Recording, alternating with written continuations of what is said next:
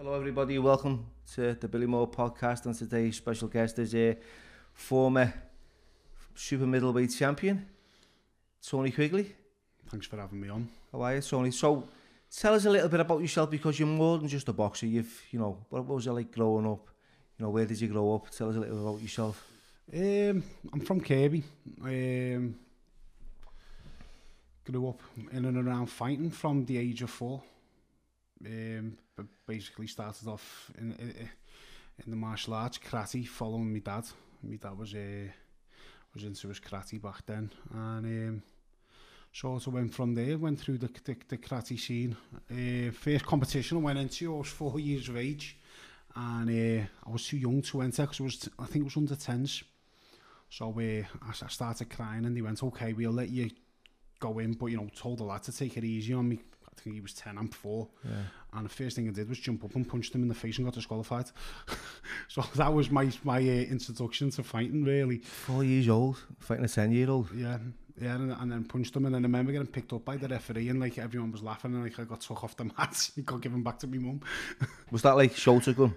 Shoulder can karate, yeah. I think that was the rave back in the day, wasn't it? Yeah, Keon Kata. Yeah, that was the first one, your white belt, wasn't it? Keon Kata. Yeah, but my dad was immense in the Kumite side, the fighting side of it. He was just mincing fellas, leaving them on.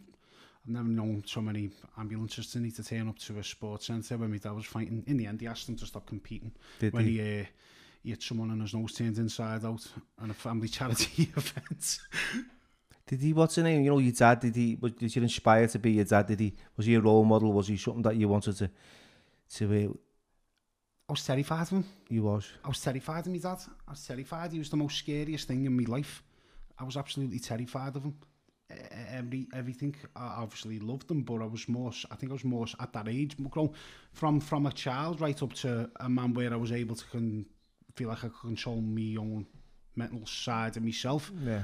My dad's always had that thing over me, like this thing where... It's mad that, innit? Because my dad had the same hold over me. Even when I grew up and I was a big man, and he was like, he looked old and, quite vulnerable. I was still scared. Yeah, well, even now, everything I do, I look to phone my dad and almost get a recognition thing off him. Even now, I'm a father of 4 myself. Yeah. And it's always been that thing with him, because he ruled with a bit of an iron fist. My dad as well. I was an 80s baby. You do something wrong, you get cracked, don't you? Yeah. Do you know what I mean? So not like these days where you can't answer your kids back. But I used to just, if I'd done something wrong or something that wasn't to me dad's liking, you just get chinned. Yeah, I remember growing up and having the same feeling. You couldn't answer your mum back. You couldn't. It was just not like it is today. No, the kids don't realise how lucky they have it, do they? No. It's so. Introduction to fighting, from the age of 4. Did you enjoy it and want to continue? Obviously, you must have. Yeah, I loved fighting. I loved fighting right through karate, and then I think about 7 or 8. I started. My dad used to train in the old Kirby Stadium. Used to pad all the boxers, all his mates at the time who we worked with on the doors and that. So I used to come, and in between the rounds, I used to jump in with my gloves on and just box. So I was doing that for a bit and then got into it. I loved it at first, but then when it goes from fun to very serious, as soon as you start having your amateur fights, and it's a win-lose situation then. So it goes from you loving the sport to anxieties and worrying about getting beat, worrying about letting your dad down, that type of thing. I liked it, but the thought of losing and what could have come from me losing was... The consequences, yeah, because my dad didn't really, didn't take me... Not that I lost much, I'll be honest with you, but when it did lose, it's sort of my dad... Never enough. No, but it wasn't that. My dad didn't really know how to deal with watching his son lost, so he sort of, took it out on me, and I was he made me know that I let him down, and I didn't want to do it, but I had to do it because I was good at it. It was a weird situation. It was sort of if you win, it'd be great. If you're on your way home, you'd be terrified thinking you're going to get chins when you come through the door. But I had the same. I always share it. My first experience of getting in the ring and telling me dad that I was having a fight was, he said to me, "If you don't knock him out in the first round, I'll knock you out." Right, that was pressure. No, there was no pressure. That was it. And I remember it was in Waterloo, the new Monster Rose, and there was a kid and I seen him and I walked over and said, "Mate, I'm going to smash you to pieces." And I didn't knock him out in the first round, but I stopped him, and I ref stopped contest in the second. Yeah. And I was still, the anxiety and going home, and he said, "Did you do it? Did you knock him out?" And I went, "No, but I stopped him in the second." And I knew you won, and you've got the stoppage. You would be happy. Yeah, it was enough for him, but at the time it wasn't. For me. Yeah, I think that's the thing with us, though. Like you sound like you've been on a similar journey to me, where you didn't. I stopped boxing for myself. I was boxing for my dad. Yeah, I was boxing to.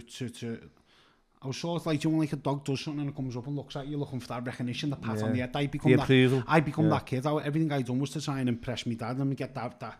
I wanted my dad to turn around to me and let me know that I've done well. Yeah. And it sort of that controlled me childhood, to be honest with you, which took away me fun of being a teenager. It affects your self-esteem, doesn't it, growing up? It affects your own personal confidence. It did for me. It was like always seeking that approval and wanting to be liked and loved. And I don't think I'm fully past it. No. Even now, I think it's something that's inside me. If you want me, don't point with you, to be honest, Army. Do you know what I mean? So I think it's something that's been. I'm always looking for someone to tell me I'm doing okay. Even now, I'm 37 this year. I've got me 4 kids, and I'm always like, if I do something, I need to be reassured that I'm doing well. I don't know whether it's because I've been coached all my life. Yeah. And the coach always tells you when you do good or bad, or it's like now, like when you get left, once you finish boxing, you get left to your own devices. You're still looking for that recognition of someone telling me you're going in the right way, or you're doing the right thing, or you're doing something wrong. It's sort of, I sort of shouldn't need it, but it's something that I can't help to look for. Yeah, it's a big it's a big factor, isn't it? Once it's over, it's over. Where do you go from there? And just the door gets slammed in your face and that's it. 1 minute you can walk through, anyone knows me, I'm not about this, but you can walk through town, people want to photograph with you, you can go to a restaurant, someone might recognise you can get a table when there was no tables, to like people just walk past you, or you just become that 5 minutes of fame's disappeared and you come to just a normal person, and I don't know if it's just me mentally, but I believe that people look at you in a different way. If they're not genuine people, they look at you in a different way and they'll step over you to get to the next person, which I think everyone's experienced a bit of that. But we do live in a dog-eat-dog world. Yeah, it's like, I remember Frank Maloney saying to me when I used to manage me, he went, "I'll step over you to get to the winner." I thought, well, at least you said that to me face, I can handle that. It's the ones who you thought were genuine. The sincere. Well, I can't say Frank Maloney now, it's Kelly, isn't it? But you know what I mean? Yeah. He was Frank at the time. What's it called? The genuine ones who were thought were there. Well, they all disappeared along with everything else. That's what they say. Like boxing is a lonely sport, and it's at the end of the day, it's a lonely sport, and I think you have to be a bit tapped. I genuinely do. You have to be a bit tapped to dedicate your whole life to something which is not a definite. You get in the ring and like you do your camp and. You're hating it. Well, you can enjoy it at times, but most of the time you're hating it. All your mates are going out, and there's, you're discipline in it. There's discipline there, and then you everything you do is for that hand raise at the end of the fight. Then you have a week off, you enjoy it, and then straight back to being back in the gym again, 2 to 3 times a day. Was the money good? Not as good as it was now. No, it's I started off on a decent contract with Frank Warren. It was like me, Paul Smith, Derry Matthews. I think we all had similar contracts at the time. And then I sort of, it wasn't happening with Frank Warren. And to be honest with you, it was my own fault as well, because this is where my private life started coming into it, and I started becoming a man. And then there's probably every male who's had a talent, whether it's football or boxing, most of the time their heads get turned by nightlife and women, don't they? And that was sort of my thing at the time I started. Temptation. Yeah, well, I got on the doors at a very young age, and I had women offering, it is what it is, right? Women there, and I sort of like, I've been from like almost so romance. It's like romance and finance get in the way, don't they? Well, exactly. It was just like gym. Then next minute I'm on on the doors 3 or 4 nights a week, and I'm seeing things that like I didn't know existed. You know, things are happening in front of my eyes, which like from a young lad's point of view, I probably should never have seen and done and been around after things I've been around at that age. And I do think that affected me growing up into being a more of a mature man. Because you start struggling trusting people and everything then, because you're seeing how people act in certain ways and certain... Yeah, do you know what? That is a big one for me, you know, like the loyalties and trust issues. You know, and I've always been like a lone, fucking solitude kind of person who's travelled through life just doing his own thing. You know, because I've had relationships which have turned sour. You know, friendships that have never been real. So yeah, I get the mistrust in that. It's just something that I try and change myself, because you've got to trust people. But I think when you've been a professional boxer, you've got everyone phoning your phone to no one phoning your phone. It's mad, that, isn't it? And then you've got... But it was me. I was never a mixer. I was a bit like yourself. I've never been on the scene, and I've never been involved in a certain type of group of people. I've just been myself. I could walk through situations, and every group could have a problem with each other, and I could walk through and they're onto everyone. Because I've just always barely been... Never took sides with anyone. No, I'm just me. I'm just me. And like I said, I've always stood by it. If someone's good to me and looks me in the eye and shakes my hand, even doesn't matter, I'll always do it back to them. It's just the way I am. I'll never take sides unless it involves me. Yeah, there's always that one, isn't there? There's you know, them resentments that some people have with some people, and you go, you know, I've had mates that go, I don't like him, and there's mates will go, well, I don't like him now, just because you don't like him. And all of a sudden, you know, you're not liking someone because your mate doesn't like him, doesn't get on with him, but then he could be the best fucking person you've ever met. You know what I mean? It's just... There's always situations like that. I think it's called misguided loyalty, innit? What I like to do in them situations, I like to just stop and just say, well, I disagree with you. Yeah. And I agree with you. I think you're out of order, and I think you're right on this one. And I'll tell them my point, and I'll try to put them out of it. Yeah. And I'll have nothing to do with it. Do you know what I mean? Just choose... Have an independent view on it. Don't start being funny with me if I'm talking to him, and vice versa, because I'm not involved in your little petty arguments. It's not something I'm interested in. So growing up, like the boxers that come out of Kirby, Paul Loco, you were around, was he around you back there? Yeah, Paul lived on the same estate as me mum and dad. Conti? Yeah, John Conti was a bit older. I've most of the time I've seen him, it was at awards, like the Knowsley Awards, or you know, after dinner speeches and stuff like that. But another great fighter. I mean, Loco was like I was growing up, and I was an 80s kid in the ring, boxing, you know, 88, 86, going forward. You had the likes of Leon Spinks and, you know, Mike Tyson and Bone Crusher. Everyone was, you know, that was boxing back in the day. Roberto and Leonard, you know, that Marvin Hagler, Haynes. That was an era that you can't, you know, you'd never get back compared to what's going on today. It's like, you know, for example, recently, you know, the likes of like Mayweather and this YouTuber, it's just absolutely ridiculous that, you know, they can... I don't know what do you know what? I've got two ways of looking at this. I'm a boxing purist, and I think he had no right to fight Mayweather, because people dedicate their whole lives for that one fight with Mayweather to make them. But at the same time, he's when I made 20 million, and Mayweather's made 100 odd million. Exactly, it's all money, it's a no-brainer, really, at the end of the day. If someone turned around to you and says, right, Billy, 6 weeks' time you can fight Floyd Mayweather, you're not going to go, well, no, because I feel bad on the boxing purists. You're going to go, right, my family's sorted. I'm in the ring.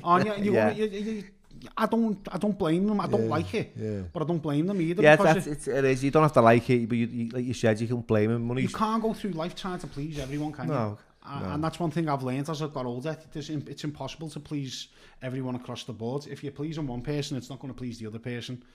And that's just something you just got to concentrate on yourself and your family. So what was your boxing career like? Tell us a little bit about that. I had quite a successful boxing career. You know, boxed for England. Well, yeah, I started boxing at 11. My first official boxing fight at 11, and I think I won 3 national titles. Got to something like 6 or 7 finals. Boxed for England 30, 40 times. Won loads of international golds. Won the Junior Olympics, Brandenburg Cup. I was the only boxer to win the Brandenburg Cup. Won multi-nations in Italy. And I had quite... As an amateur? As an amateur. Yeah. I got onto the Olympic squad. I was getting paid by the lottery funding. So I had a good amateur career, and I got to the stage. I think the last season as a pro, I had 24 fights, won 24, won 2 national titles, won 3 international golds, something like that. And I think I stopped more than half of them, or knocked more than half of them out on boxing for England. I was quite. That was me being at my best. I've never been at my best as a professional boxer. Yeah. I went downhill. It was just my own fault, really. Did you ever fight any of the Cubans? No, never. I sparred a Cuban, but I never fought a Cuban, and they were known, like, weren't they? Well, at the time, now England's caught right up. Like we are no less than like Cuba, Ukraine. Like the Russia. They never produced any professionals, did they, Cuba? I don't think they were allowed to. No. I don't think they were allowed to. I don't think it was. That's why everyone was so good as an amateur. Well, yeah, I got told stories that like someone would go, for instance, like they were all on camping, just going for a glass of water, and there'd be a speedboat taking them straight over to Miami. They'd turn pro. That's how they had to work. I don't think they were allowed to be a professional fighter in that at that time. Don't even know now about it, to be honest with you. It's a bit of an odd one, like, isn't it? But he did perform well in the Olympics all the time, didn't he? They always do. I've met the two main ones, the two big super heavyweights. Who were they? Was Savon, was it? Felix Savon was one of them. And the other one, I met them in Cuba. I was boxing in the Worlds in Cuba, and I remember seeing them thinking, wow, I watched them like win Olympic medals. Yeah. And like they had an aura about them. It's nice that, and you notice something like that. Yeah, they had an aura about them. They come in and they were like, just that calm, cool aura. I just thought How did your professional career go? You said it went downhill. Yeah, my professional career went as I become a professional fighter, I become a doorman. Yeah. It doesn't really go hand in hand, to be honest with you. So Jimmy was the same, ain't he? Jimmy Neri. Yeah, well, there was loads of fighters like Gary Ryder was another one. Yeah, Gary's a good, solid. Yeah, and there's a lot of fighters who just goes to show that like it didn't pay the bills, did it? I could have been really good. Going off what I achieved, I could have been really good. All it was just basic domestic title challenger, and to be honest with you, I got that out of being in the right place at the right time. I'd never fought Tony Dodson for the British title if Brian McGee never pulled out in the Echo Arena and they needed someone to help sell tickets and make a fight out of it. So that was the Battle of the Mersey, was it? Yeah, was it the Cock of the Dock? No, Battle of the Mersey or something like that it was called. But I'd never got that opportunity. I was supposed to be fighting for an English title against a Brendan Ingle fighter, I think. And I got a phone call. I was in my mate's sweet shop, helping him serve. It wasn't working. I was just, you just go in and just be a pest. Yeah. And I remember getting a phone call saying, "Do you want to fight for the British title?" I was like, "Of course I did." Never went past 6 rounds before, and I was a good. In all honesty, if I had my career again, I probably would fight for a title again, because you can never say no. But I wasn't ready to be a British champion at the time. I was still learning my trade very much, and I wasn't really dedicated to what I was doing either. What was that fight with Tony Dodson? Because I've had Tony on before, and Tony's he's had a great career as well, hasn't he? Depends if you ask Tony Dodson or you ask me, doesn't it? I asked you then. Well, I stopped him, didn't I? So it doesn't matter what he says. No, only person. No way. I thought, do you know what? I come out and but leading up to this fight was dead bizarre, because he's such a nice lad. Yeah. Like, leading up to the fight, Dave Caldwell come into us and went, "Listen, it was in Carragher's bar." He went, "You're going to have to start arguing, or doing something, because you're being too nice." And me and him were in front of each other in the street going, "Well, you can say it first." And I went, "Well, I'm not calling you because I like you. You can call me first." Yeah. So there was nothing of it, and then he said something like, he's a good kid. And out of him saying he's a good kid, which is just the way we talk, why don't you just call me a boy? And we just started having an argument from that, and that's it. Just create a bit of drama. But then even on the way, and I was like, at the day before the fight, we were on the phone, and I was saying, people don't know this, but like, "Oh, you're all right?" And he's giving me advice, and he's just a dead nice lad. He's like, "Just enjoy it, blah, blah, blah, blah." And obviously he's very confident. He was training with David Day. He was in great shape. Yeah. I was just an up-and-come fighter who wasn't really, at the time, I wasn't really dedicated. I just got offered an opportunity. And At first and second rounds, I ate him and I thought I had him gone. Lack of experience when I punched myself out. Yeah. And then I said absorb a lot of Tony Dodson's punches for a few rounds, and then he punched himself out. And then I got my second win, and I ended up stopping him. And the rest is history, simple as that, isn't it? Yeah. There's one thing that sticks into me fight. One of his crowd, I always say this. I'm fighting him. Two things, I get it with a shot, a left hook. I think I was on the ropes by where my corner is, my dad and that are down there. I get it, and you just see people going, ooh. And because it didn't hit me, I just remember looking, thinking, but that didn't hit me, but my head spun. Yeah. And the second one of his crowd went, he's only a fat quaver. Yeah. So, and that made me feel like, I'm a fat quaver. Is this what you could hear in the crowd? Yeah, that's what I could hear. They were the two things that like, he's only a fat quaver stuck in my head. And that's always made me laugh. Okay, well. Because sometimes you just don't hear nothing, do you? It's just noise, isn't it? Yeah, I struggled with concentration. But in the fight itself? In the fight, I was able to concentrate more with Dodson than I was with Paul.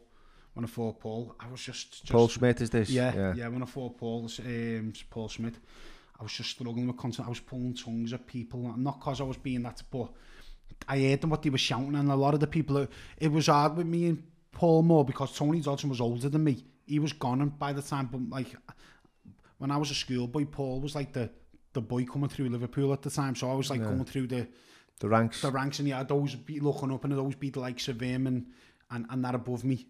And even they fought, didn't they, Tony and Paul Schmidt? Yeah, they fought after me. After you, was it? Yeah, they fought after me. So what was the fight like with Paul Schmidt? How was that? Well, I didn't want to fight on the date I got given because I had to have an operation on my shoulder, and I wasn't ready to fight. I'm left-handed and I had my shoulder done, and I wasn't ready. Warren knew this. Warren phoned Tony Dodson. Tony phones me and goes, Tony, I've been told you're pulling out this fight. Let me know so I've got the best possible chance to get ready. I went, Tony, I'm not pulling out this fight. Yeah. Well, for two reasons. One, I was getting paid great money, and two, young ego, I needed someone around me to go, no, I don't care about your ego, you're not ready to fight. If you look at me fight, me timing and distance and everything's out because I couldn't spar properly because of my shoulder. I had to train with my arm in a sling with a gel pack on it and not throw my main shot. So it wasn't the best. No, well, the fight was a bit of an anticlimax, to be honest with you. The build-up, like we were arguing with each other, and it was a bit childish and and all that. But I think it's because we were so close growing up. Like him and my dad and his dad. Like I was more around Stephen, so me and Stephen shared the room everywhere we went boxing for England. We'd be on the train together all the weekends. You'll go to Crystal Palace, and if you went, like my dad and Paul went over to Denmark to watch us fight. So we were close. It's difficult, isn't it, when it's like Merseyside to Liverpool and you... Yeah, especially when you grew up with each other and then you've got to fight each other. And then what happened was I got brought into this, like, oh, Paul said this about you, Paul said that about you, and because you're young and a bit fiery, well, I'm what? Do you start biting a little bit, don't you? I should have just went, I'm what? Yeah. Now it's easier to say because I've matured, but at the time I was hot and fiery and...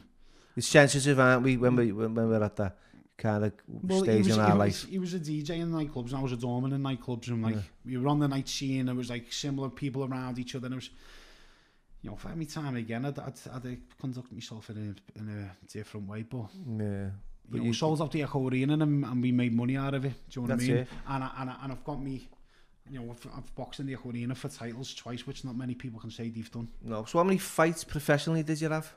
I don't even know. I think I only had about 17, 17? Yeah. Still a lot though, isn't it? Yeah, 17. But, some people are winning titles at that. I won my British title of 14 fights. Yeah. Which like not many people do. When you look at my records, I was really, I just got given an opportunity, and sometimes you just go for it, don't you? And don't get me wrong, it gave me a good chance to have that, not really one for fame, but it gave me that chance to feel what it was like, do you know what I mean? To get noticed and to be noticed, and for someone to ask you for a photograph or an autograph, or... So did that feel nice, when you were walking around Kirby Town Centre and like or Liverpool or wherever you was? Do you know what, did you feel like a bit of an imposter? I felt a bit. I struggled with it more than I was struggled with it. I wasn't good at being. The affirmation. I felt like I felt the more that people getting to know me, the more I had to portray myself as being normal. Yeah. Because I didn't want to think I was up my own backside because of it. I was so self-conscious in what people were thinking of me. Yeah. So if someone was like bigging me up, I'd be trying to like pull myself away from it. Cringe. Yeah, I was like, and like I sort of, people saying to me, you know, you need to put yourself with these and put yourself with them and get yourself on Sky, and I just wasn't interested in that. I'd go home and play on my Xbox with my brother. That's it. And like I remember him when I won the British title, I come into my after party and it was chocolate, everyone was partying, everyone was like, oh mate, and I just went away to everyone, went home, went to bed. Give me dad the belt and just went to bed. And just kept it simple. I got to around, I think, 36 with Tony in my sleep. So I was just throwing punches like through my sleep. That must have been mad. But yeah. So what happened with your career? When did that kind of end? My career was do you know what was happening? I wasn't getting fights. I would do a few and far between, and I was fighting. What I started doing was I started fighting a lot in town. I started fighting a lot in the street. And broke, like if I can see my hands, I can't snap my fingers or nothing. So my hands were always broken. I needed operations on them and stuff. So my hands were always broken, but I'd take a fight with a broken hand. I've took a fight with a broken nose, broken hands, a broken ankle. And I fought from cruiserweight against a big fella from London in the MEN. And took the fight on short notice, bad hands. And I remember I was fat. Like 14'4", for a boxer I was fat. And I remember I stopped him in the first round, I think, hit him with an overhand right. And I was arguing with my dad, going to me dad, do us a favour. I was going to me dad, pass me my top. My dad's going, I don't know where it is. You won't get me top. You shouldn't be fat then, should you? This is in the middle of the MEN. Like, I just sort of like lost my way a little bit. And I'd fight anywhere, anytime, any condition. Yeah, so you started to become something like a journeyman. Well, no, because I was winning. You were winning? I was winning. I was just wasn't fulfilling my potential. And like the two people I got beat by, Tony Dodson. Sorry, that's a lie. You'd love that. Paul Schmidt. Paul Schmidt on a split decision, which could have went either way. And to be fair, I wasn't ready to fight. Yeah. And the other one was Nathan Cleverly. I got beat by Nathan in the MEN as well.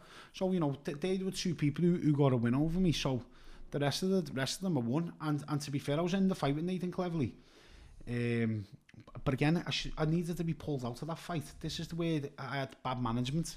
I should have got pulled out that fight. I had a personal problem that happened the day before, and I should have been pulled because I was emotional, and my head wasn't on the job. And to the point where I turned up and I had to go into a sauna, dry all clothes off in like a leather jacket, and everything was destroyed, dehydrated.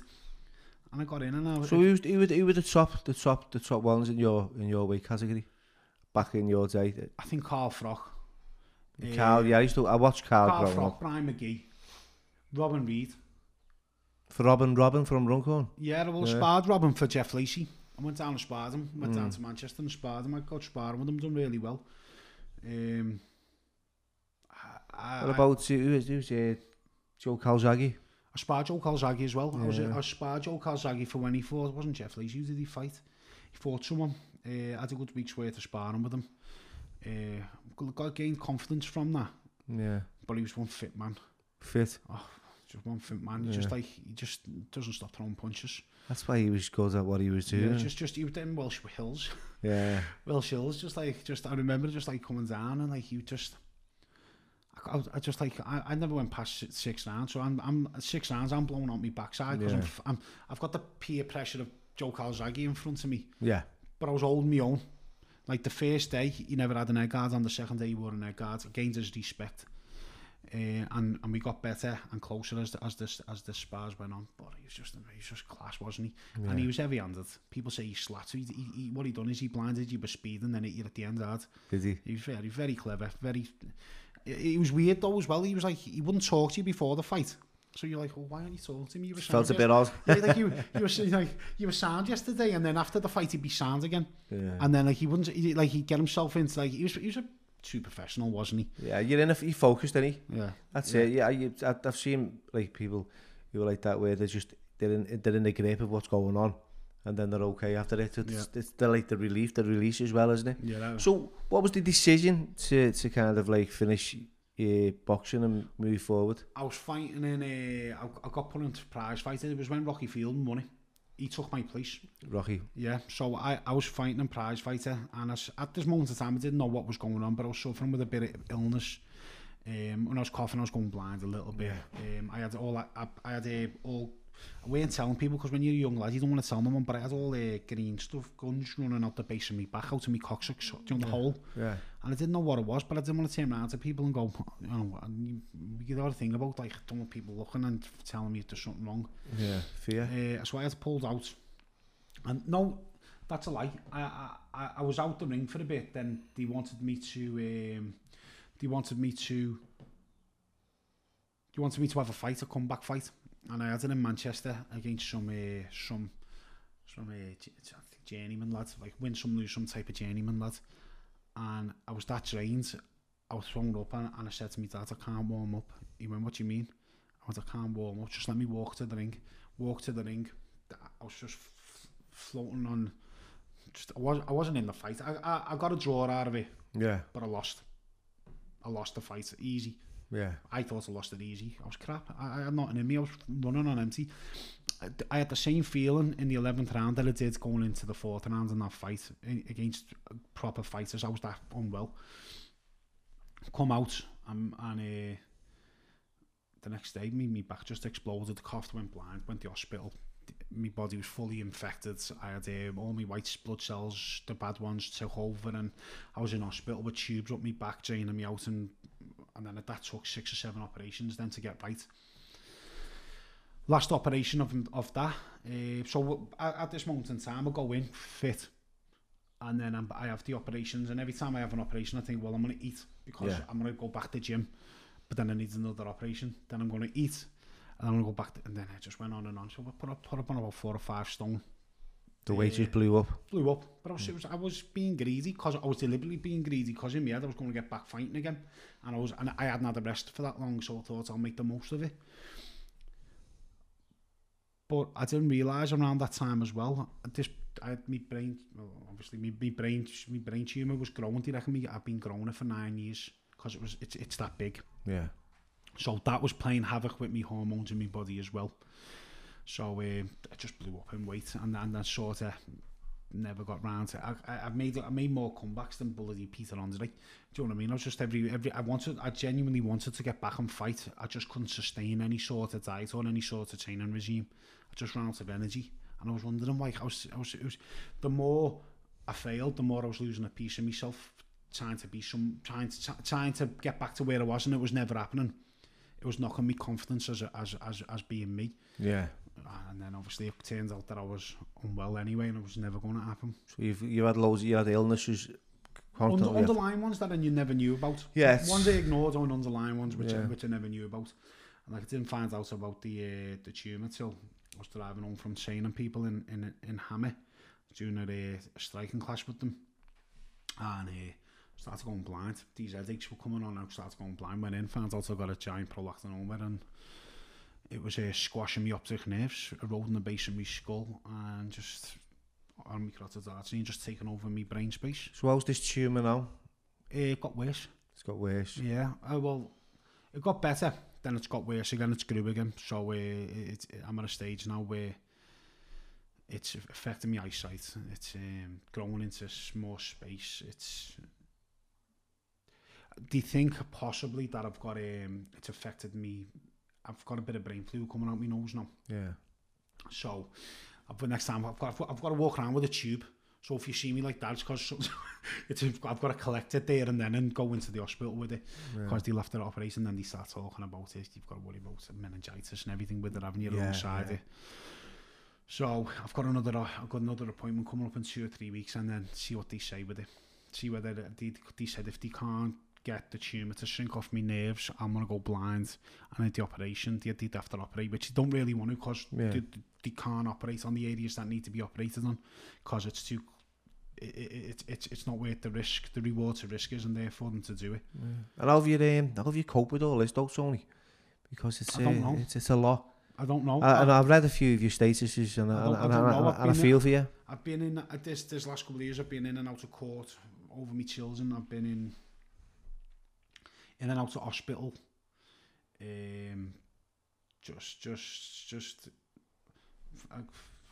It's financial problems.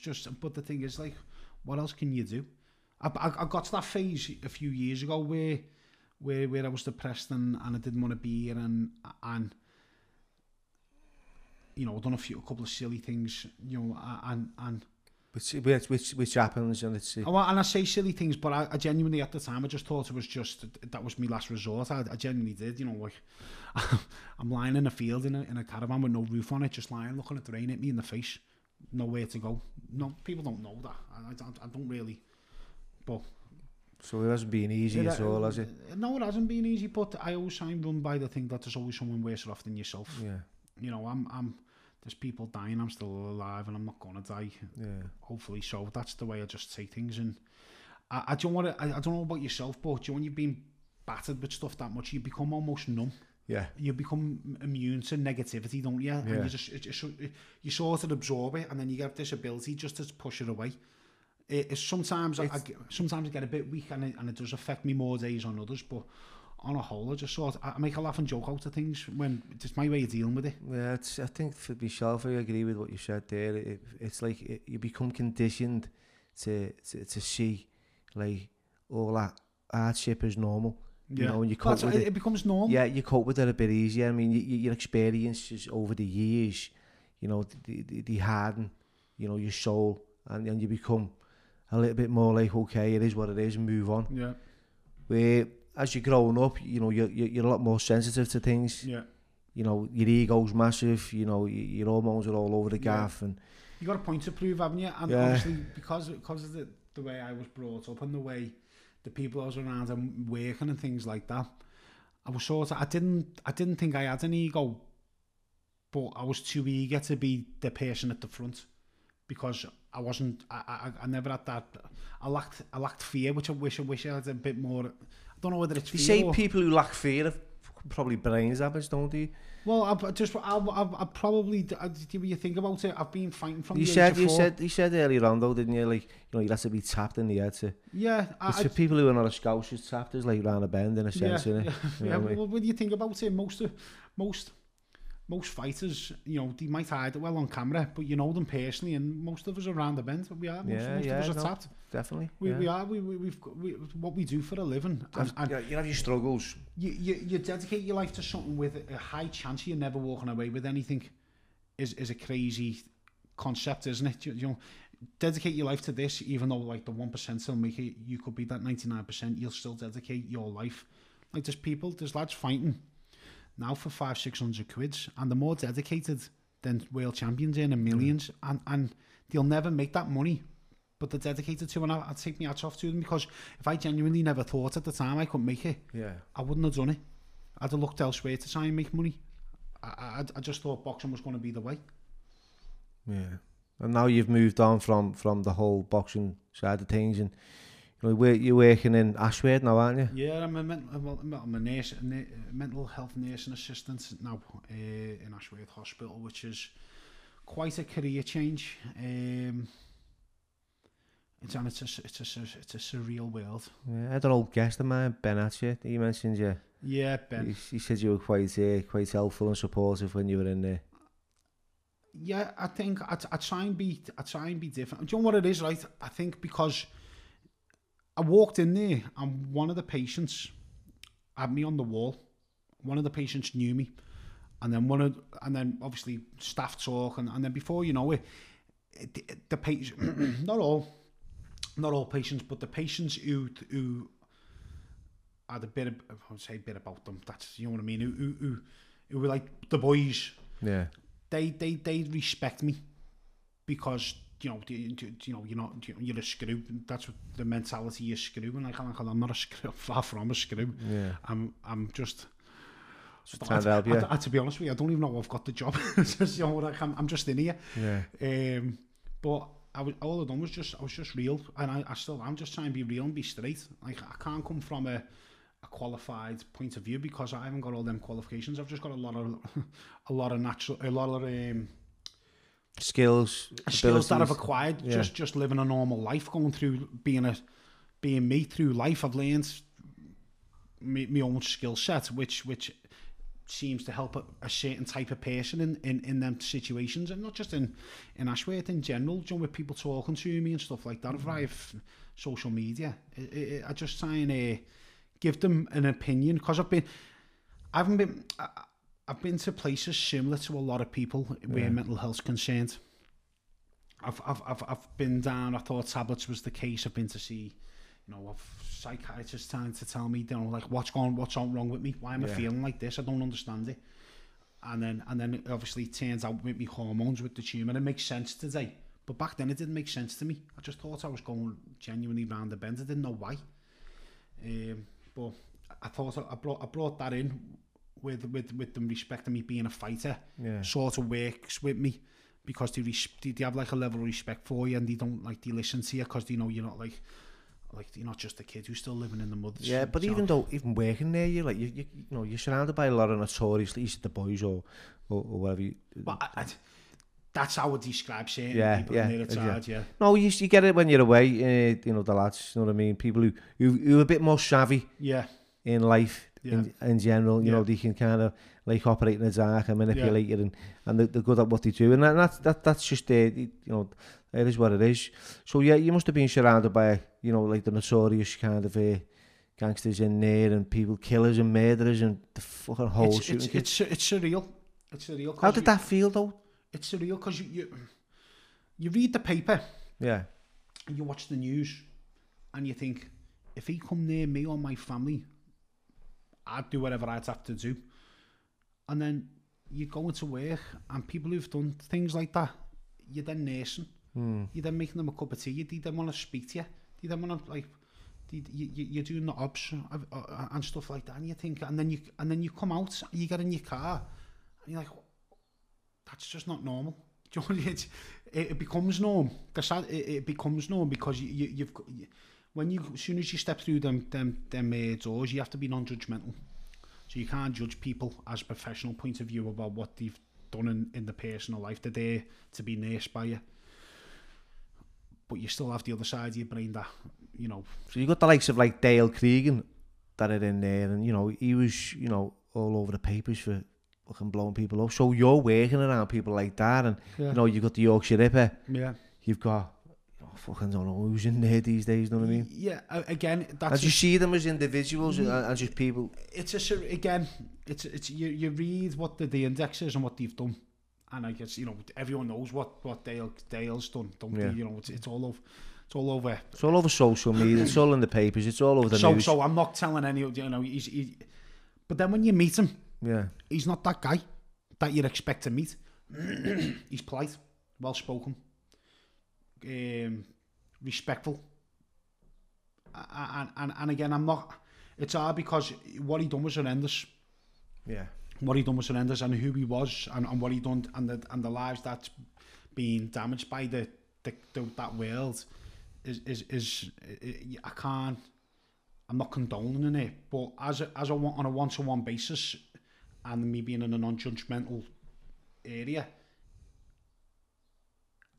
he was good. You can have a conversation with him. He's like I said, it's weird because like you'll watch something on the news, and then the next day you'd go into work and you'd be playing FIFA with them. and crazy, innit? I'm bantering with them, having a game of FIFA. So what you see being portrayed in the papers and in the media isn't what you're seeing as you're going in there, and you're seeing a different person from what you're believing people are being told. Because I understand what you're saying, because I get it. You know what I mean? Where you can read about someone, you think, fucking that's horrific, that's horrifying, and then you've already preempted the meeting and what they're like, and you've already made that judgment. And you're preparing yourself to be up against the monster. Yeah, well, you prepare yourself to compose yourself, because you don't know what's going to come. How you react. But every day you go into work in a psychiatric hospital, you never know what it's going to be. It's not a 9 to 5. It's unpredictable. You can walk in one day and be absolutely fine. You can walk one day and be surrounded by absolute murder, people being hit, self-harming, craziness. It's a crazy, hard job, and it's one of them. Like I said, going back to like Dale and people like Dale and Ben and that, they were just normal lads. Take away, if you didn't just take away their past and just judge them on what you see today, they were just normal lads. it's hard then to think like, you know, there's more to them than what, because the good. But in your opinion, do you believe, right, like having spent that bit of time with someone, that they can change from who they are to something else? Yeah, because we've all have. Yeah. I have. You have. Yeah. We all have. It's hard to say. It's hard because a lot of people are in prison and in psychiatric hospitals. Yeah. But we all know people who've probably done just as bad or worse. Exactly. Yeah. And we shake their hands when we see them. Yeah. It's our life. It's the path we meet on along the way, being the type of people we are today, isn't it? Yeah. You know what I mean? So it's hard to be like, it's hard if you live a straight life and when I say straight life, and you don't know, you haven't grew up around boxing, and you haven't grew up around town, and you haven't grew up around certain people, then you can judge people. But then, like, when you come from like of us, and we background that we've and the people we've met, and the people who we talk to, and the people who've done, who we know, we're not that far away from them every day, are we? No. Does that make sense? It does in a sense, yeah. It's obviously to the point of like certain. It's just that it's that making that decision, isn't it? They've made a decision where it's gone beyond, like. It's down that. I don't ever think I could ever do something like that. I don't know why. No, I couldn't. And I have thought. Look, don't get me wrong. So, but I've had thoughts, you know, if people are my family, yeah, then it might be a bit of a different story. But that kind of stuff that I just can't like. I just can't like see myself ever doing something like that. I mean, like the likes of like you've got people from now, as a mature man. But take yourself back 20 years, 15 years. Yeah. What about them? 20, 15 years, I was a fucking nightmare. Because that's most of the. Let's go back like less than that. To be fair, I was really psychotic. I was a different person from the person sitting here today, looking, you know, you in the eye and going, look, you know, let's talk about this. So yeah, you know, I don't know what I've been. Because these a lot of people haven't committed the crimes in the late 30s. They've created, a lot of this stuff's been done in the early 20s. Yeah. Do you know what I mean? That if they, like I say, people as they get older, they mature. Well, most people slow down, mature, think about what they're doing a bit more. They have a lot more to lose. Yeah. Like when I was in my mid-20s, early 20s, I had nothing to lose. Yeah. Now I've got 4 kids. I'm terrified of being pulled and getting 3 points because I don't want it to affect anything involving my children. It's your mentality completely changes, doesn't it? Yeah. With I think with your age and maturity. Yeah, definitely. It's for me. It's like there's that breath between the decisions that you make. You know, where you're not just acting on instinct and doing things, and then there's a consequence. You're actually like playing a tape a little bit forward and go, oh, hang on a minute. Yeah. Take your own inventory. You know, think about what you've said. You know, that's one thing I've tried to do though. I've tried to surround myself with people who can tell me and give me some sense instead of go on. Like I've got a friend, Jason. His name is. He's a very successful man, lovely fella. If I've got a problem, I'll phone him up and I'll run past him saying, "Hey Jay, what do you think of this?" And he'll go, "Well, just take a minute. What do you think?" And then, or sit on it 24 hours, come back and we'll have this conversation again. And by the time that happens, it's gone. It's fizzled out. Well, that's important. I believe that's, you know, that communication is very therapeutic with someone else, because for me it's like, you know, I've always like ran on my first thought. Instead of sat and then that was me. Like if I could walk down the road, I've got to think about what my agenda is, what my motive is. Yeah. Right. Why am I doing this? Question it, and then rationalise it, and then. But all in a split second. Yeah. So, you know, and people, it might sound like a big thing when you go, okay, so what is my agenda? What's my motive? I've got to question what I'm doing. I've got to think about the right thing. Which way am I going to go? How's it going to play out if I do this? You could do that within a split second. It doesn't have to take a whole day thing, but at the same time, you know, I've had to like share information with friends and get their feedback, and it's probably not what I wanted to hear, because you know, I'm used to people saying, yeah, fucking sort that, do this, do that, but when it's just like, well, sit back, lad, remember how you was and how you behaved and how you reacted. Yeah. You're just on the receiving end of yourself when you're speaking to this other person. Exactly. You know, because when someone's like, that's here, fucking, that's exactly what I was like. Yeah. you know. And what was you, when I was exactly like that, I was just a scared, vulnerable kind of like, you know, trying to be someone, but inside I was just fucking wanting to be liked, you know what I mean? Yeah, I think that's the thing with I understand what you're saying, wanting to be liked, because but you've also, I'm not saying you had to be, say, being an art case, but you couldn't show a sign of weakness either. No. In a, it doesn't have to be like a bullying way, but you know, if in Liverpool, if someone puts it on your toes, you can't back down. No. You can't. I can't. I think that's just something that's bred into us.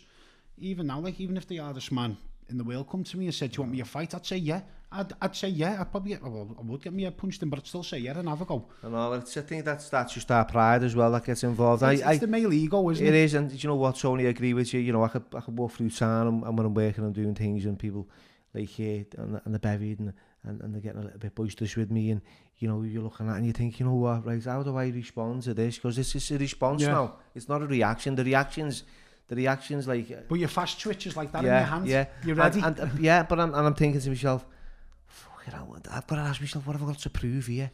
You know, and I've had that one where I've walked away and I felt like I've heard that little voice in my head saying, you shit house, you fucking shitbag. They're judging you, they're laughing at you, and you're walking away and you're telling yourself, and that's when you go back. Yeah. You know, and then it's a fucking problem. And I've done it loads of times, and I've had my head punched in, and you know, I fucking punch people's heads in because of the way my thinking. It's like, you know, that one show is a good one for you, mate. You know, like, you've ever, do you think I'm a dickhead? Do you ever had anyone say that to you? All the time. And but the minute someone says that to you, what's your first thing you think? Well, you've already just told me your answer, you're out by having to say that. You just go like that, what the fucking hell? I'm been thinking about what me fucking mad was going for tea there. I haven't been thinking, you're doing my thinking, by the way. So, I used to always say that. Does he think I'm a fucking, and do his thinking? So, yeah, I do that, but I don't say it to him, but I do that in my own head. I think he must think I'm an idiot. Yeah. And then I'll that'll manifest in my head for the rest. Oh, you cultivate it? And we have again, it's me and mate Jason, we have a little thing, we like world champion haters.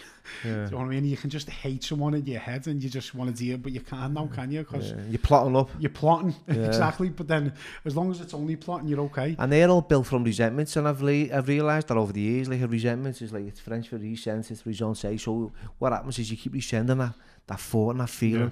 So it's the thoughts, the feelings, and then the actions that come of it. Yeah. You know, it's always been that with me. You know, we'll get a thought, and then it become a feeling. Yeah. One of anger. Yeah. Jealousy, envy, or something. Yeah. And then it'll be like, you know, there'll be an action because of that, and then there'll be a consequence ultimately. Yeah. You know, and I think that's all being caused because of a thought. You know, so it goes down that road. And it's something that you have to deal with within a split second. Yeah. Even though that sounds like a long thought out plan, it's all, if someone's in front of you, you've got to deal with that. Like, and that's why people say to me, you're an inspiration, you've changed, you've done this, Look, but I've only just become aware. It's like I'm just growing up, like you said, and you've said a lot during this podcast, Tony, is about, maturing as you grow older. Now, you can mature if you choose to. If you want to be, see, a lot of, and that's why I don't get with a lot of these. And a lot of people now, like I said, and when I said to you before, and I say again, some people come on and do good in the podcast. Some people come on and want to flex the muscles on podcasts. Yeah. I want to tell everyone how hard they are. I'm not into that. And if you have to tell people how hard you are, that's a bit sad. Yeah. So, but like yourself, you're coming on and you're doing good, and you're giving people a chance to tell a story. Like I said to you, like, would anyone want to listen to my story? Be giving me an opportunity for people to listen. They might be interested, they might not, but at least I'm having a go at having and we're talking about it, aren't we? Yeah. Which you're giving people a chance. And I think like this as well, it can give someone a platform to change as well. I've noticed a lot of people who've been on a podcast, they then try and bounce off that in a positive way, and try and do a positive spin off it, which I think is a good platform for people. Some people need that little bit of that, like I say, I'll use the word platform again, but just to bounce off and then go and do something positive, because you see a lot of people trying to help kids in the streets these days, aren't you, going down the wrong roads and things like that. A lot of people trying to do that. Yeah. But I think it's a lot deeper and more complex than... Well, yeah, so I've been involved in something like that for a few years now. Well, let's see, it was 2 years. Like, it's weapons down, gloves up. We're not talking about like put your knife down and hashtag drop the knife, because I've had that said to me all my life. I was thinking about this. No matter what you say to somebody, is it going to make a blind bit of difference? No, because the people you get into, a lot of this social media stuff, a lot of people you're coming into contact with and you're trying to touch, they're not on social media, they're on the street. Yeah. They're not so they're not listening to you. They're on the street. Because I always remember not listening to drug counsellors growing up. My ma used to have them round at the door, and I'd be like, what the fuck does he know? Yeah. He's turning up in a shirt and a tie and a clipboard and telling me I need to get my shit together. He's never fucking took a drug in his life. It was only, that's the thing. Yeah, you just hit the nail on the head. If it's someone who's been around that, exactly, yeah. and they're saying it, and they've spent a lot of time in jail, and like they've been in the York case in a different country, you know, it's like you can identify. Yeah, and you listen to them because you go, well, you haven't just put your head in a book and just got a degree, and you're telling me what's what, and you've never smoked weed in your life and you tell me about drugs type thing. Yeah. If someone's walked the walk and you've got it, and you're like, well, I've spent so many years of my life in jail, yeah, and I've done this and done that, and I've got to live with it and this, that, and the other. I'll listen to that more.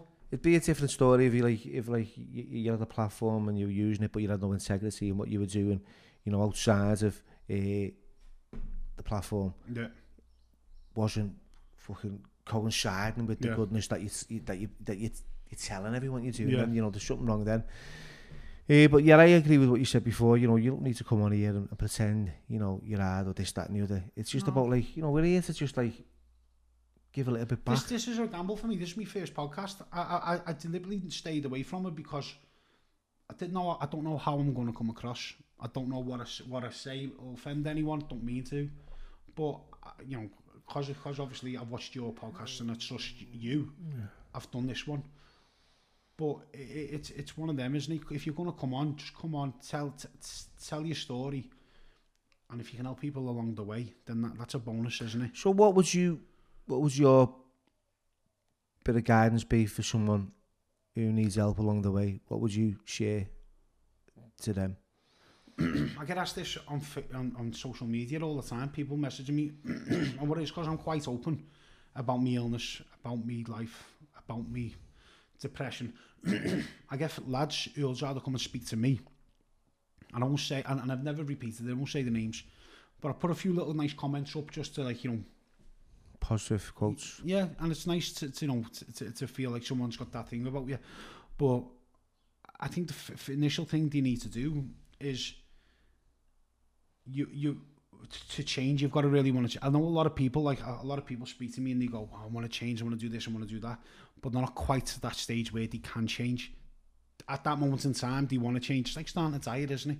Yeah. You start your diet on a Monday, but on Wednesday you've broke it again. Yeah. You know what I'm saying? You haven't got out that. You haven't got to that place where the cycle in it. There's a pattern. Yeah. You haven't got to that place where I think a lot of people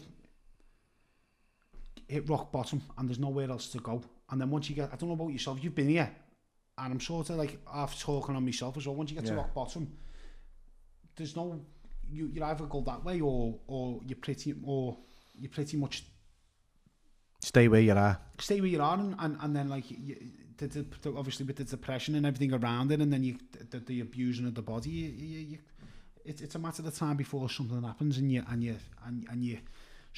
die one way or another, isn't it? Yeah. And you affect people. And I've always like said this. I think you know I'm grateful for the life that I've been given. You know, I've had a few tough experiences over the years, and I've learned from them.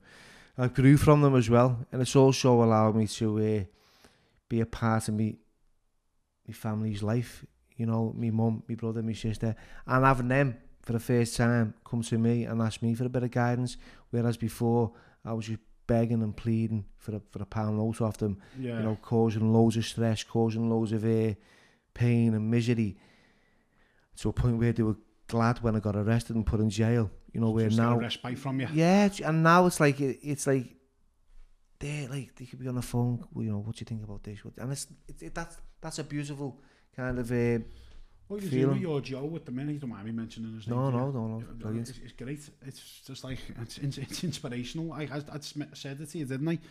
Like you've got him tackling obstacles that have been a big major part in his life, and he's doing it with a smile on his face, and his character and his personality is getting better as he's growing in his confidence around it as well, isn't he?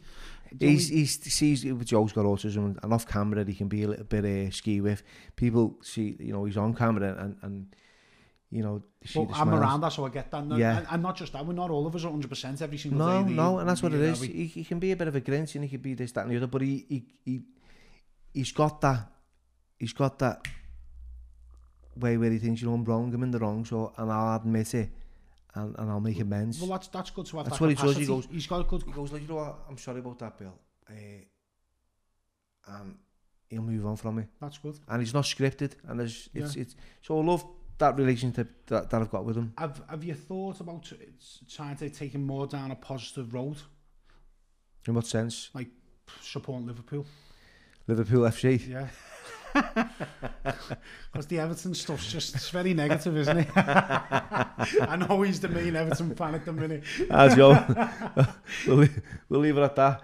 So so I don't think I'll be his favourite podcaster. No, he's one for the city and one for the community. He's our kid. He is what he's just man of the year. So moving on, I've enjoyed this little podcast. What about I always say this, so what pearls of wisdom would you have for someone? I know we've shared a lot anyway, you know what I mean? So what pearls of wisdom would you have to share with a young Tony Quigley coming through those doors of life? What would you tell your younger self? Surround yourself with the right people. Just think about what you do before you think about your actions before you do them. Take it, I'm like you, like a thought come into my head, or someone will come into me going, this is just, I'm coming, let's go. Yeah. Like, I haven't even had it, I haven't even thought about it, I haven't had the chance to say to him, well, what happened? Before he's even finished, I'm like, come on, let's go and deal with it then. And like step back and think things over. And just don't react straight away. Because things in the heat of the moment never seem to be as bad the next day, do they? No. Do you know what I mean? Once you sleep on something, and that's the major thing. That's people, and I still get wound up now, and I have to get on the phone to my mate, and he goes, just sleep on it, and just see how you feel. And once you sleep on it, I go, well, it doesn't mean that much to me now. Where there was a major problem the day before. Yeah. Just sit back, think, and go and speak to someone. Don't go and speak to someone who's a bit of a go on lad, yeah. Don't speak to him. He's the worst person you can speak to. Speak to someone who'll tell you you're wrong. They're the people you want to speak to. They're your real friends. They're the ones who'll tell you you're in the wrong, or you need to think about what you're doing, or you're going to end up. The ones who'll tell you the negative, because you're doing something wrong. You just want someone to tell you it's okay to do it. If someone's telling you it's not okay, listen to them, because they see something. Go and speak to them and have a conversation with them. Brilliant. Or go and speak to someone like yourself via or myself via Messenger on a social media and run it past someone with a bit of life experience. Yeah, and that's what I'll do. I'll put all your descriptions within the podcast, so if anyone wants to get in touch with you, Tony, via social media, Facebook, you can ask you a question and, you can get back to them on that. It is nice to feel that you can be a benefit to someone else's well-being. And again, that's because of the life I've had. And the joy is because you've been in this public eye a bit, but they've seen you struggle and suffer a bit. You're easier. I think I'm easily approached. I'm a bit like yourself, and a bit like other people I've seen on your podcast. There's nothing fancy over here. I'm just a lad who could fight. Yeah, right. And never made what I made it gone, so I'm just a working man now, do you know what I mean? So we just who we are, aren't we? Yeah. And if we can help someone along the way or give some advice, like I say, I have to go and seek advice off people wiser than me. I'm not wise at all, but I know a little bit. Do you know what I mean? Maybe in 10 years' time I'll be in a better position and can guide people even more. But I'm 48 now, so you're what? I'm like prehistoric. You're 11, I was didn't know what way to pick. You're 11, 12 years older than me, aren't you? So that you've got that 12 years worth of experience on top of your life experience as well on top of me. So you're always like, it's important to reach out. It's just how we use our experiences. Do we use it for a positive, or do we use it for a negative? Do we decide to help someone, or do we stay in our lane and just make sure we're okay? Yeah. And there's too many people looking at, well, I understand people looking after themselves, that's what you've got to do first and foremost. There's no point helping everyone else when you need help yourself. And sometimes you can overhelp but people. It is so, it's nice to be nice and it's good to be kind. But if you can have a conversation with someone that can change their mentality, yeah. What's the harm in just giving someone 10 minutes of your time? Exactly, yeah. I agree, yeah. Simple as that, isn't it? Yep. And with that, I'd like to say nice one, Tony, for coming along.